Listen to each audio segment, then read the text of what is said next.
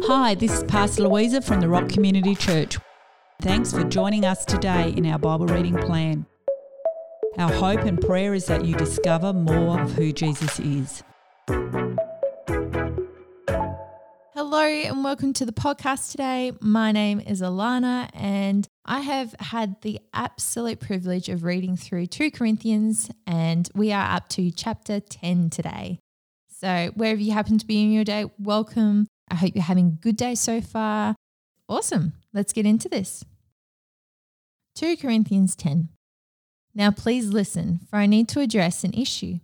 I'm making this personal appeal to you by the gentleness and self-forgetfulness of Christ. I am the one who is humble and timid when face to face with you, but bold and outspoken when a safe distance away. Now I plead with you that when I come, don't force me to take a hard line with you, which I'm willing to do, by daring to confront those who mistakenly believe that we are living by the standards of the world, not by the Spirit's wisdom and power. For although we live in the natural realm, we don't wage a military campaign employing human weapons, using manipulation to achieve our aims. Instead, our spiritual weapons are energized with divine power to effectively dismantle the defenses behind which people hide.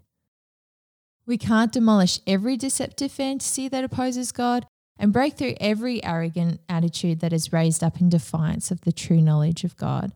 We capture, like prisoners of war, every thought and insist that it bow in obedience to the Anointed One.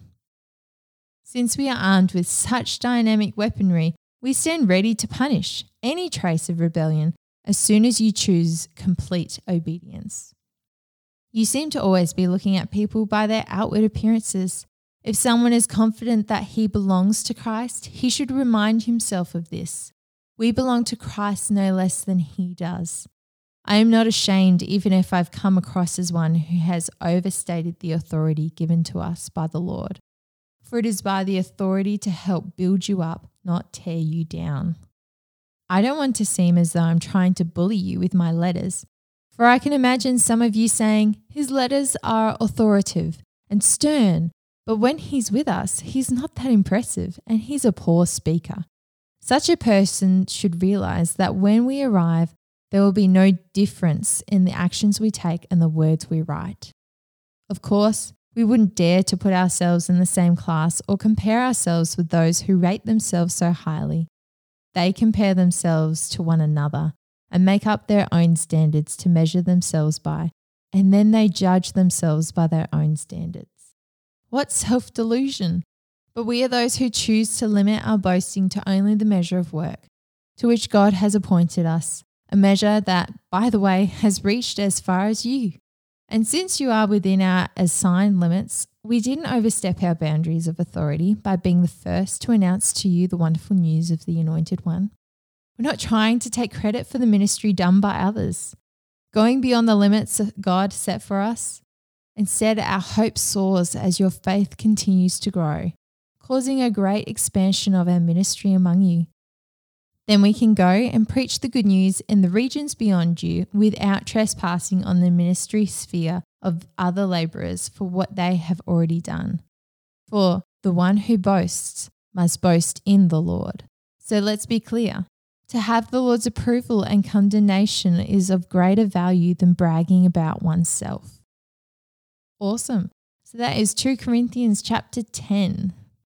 And just in this very moment, I want to give you an opportunity to ask where the Holy Spirit is speaking to you today. What's something that stood out to you? Maybe a picture came to mind, a feeling, maybe you smelt something. But whatever it happens to be, I just ask you to hold on to that and to wonder what that's about. Because I think God tries to talk to us in small ways often, but we can sometimes miss that. Something that stood out to me and might stand out to you too when I say it again. But in verse 2 where it talks at the end there, and it says that those who mistakenly believe that we are living by the standards of the world, not by the Spirit's wisdom and power. Now in context, I think that's talking about us as Christians and how sometimes people mistake us to be following the values and the morals of the world around us, but they forget that we're actually living by Jesus and his values and morals. And so I think that's really powerful, that we get to live by the Spirit's wisdom and power. I mean, my goodness, that's insane. That's God. That's direct. That's in us. That's through us. And we have access to that. I think that's so powerful. That's awesome. Maybe that's the challenge for us today.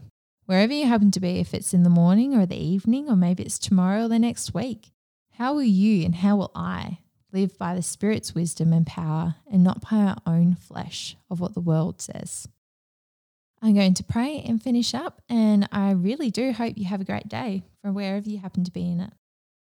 Dear God, thank you so much again that we get to be in this place reading your word. Maybe this is the first time that some of us are getting to listen to your word on the podcast. But I just ask, wherever we happen to be in our relationship with you, that you would bless us, that you would guide us, that you would direct us, and in that we would be able to bless and guide and glorify you as well. Thank you that we don't have to live by the world's standards, the low standards of the flesh and the sin in this world. But thank you that we get to live by your wisdom and power that you created us with. Thank you that you so intricately designed each one of us to be individual and unique. And thank you that relationship with you gets to look just like that, like a fingerprint. It's different, it's unique, and it's personal with you. Thank you, God, for where you have blessed us and where you are continuing to bless us. And I just ask that you would be with us through this next week as we walk from your word that we read today. And amen. All right. Well, I hope you have a great day or week or next minute or hour. And I hope that you come back next time we read on in 2 Corinthians. Have a good one. Bye. Thanks for joining us today in our Bible reading plan.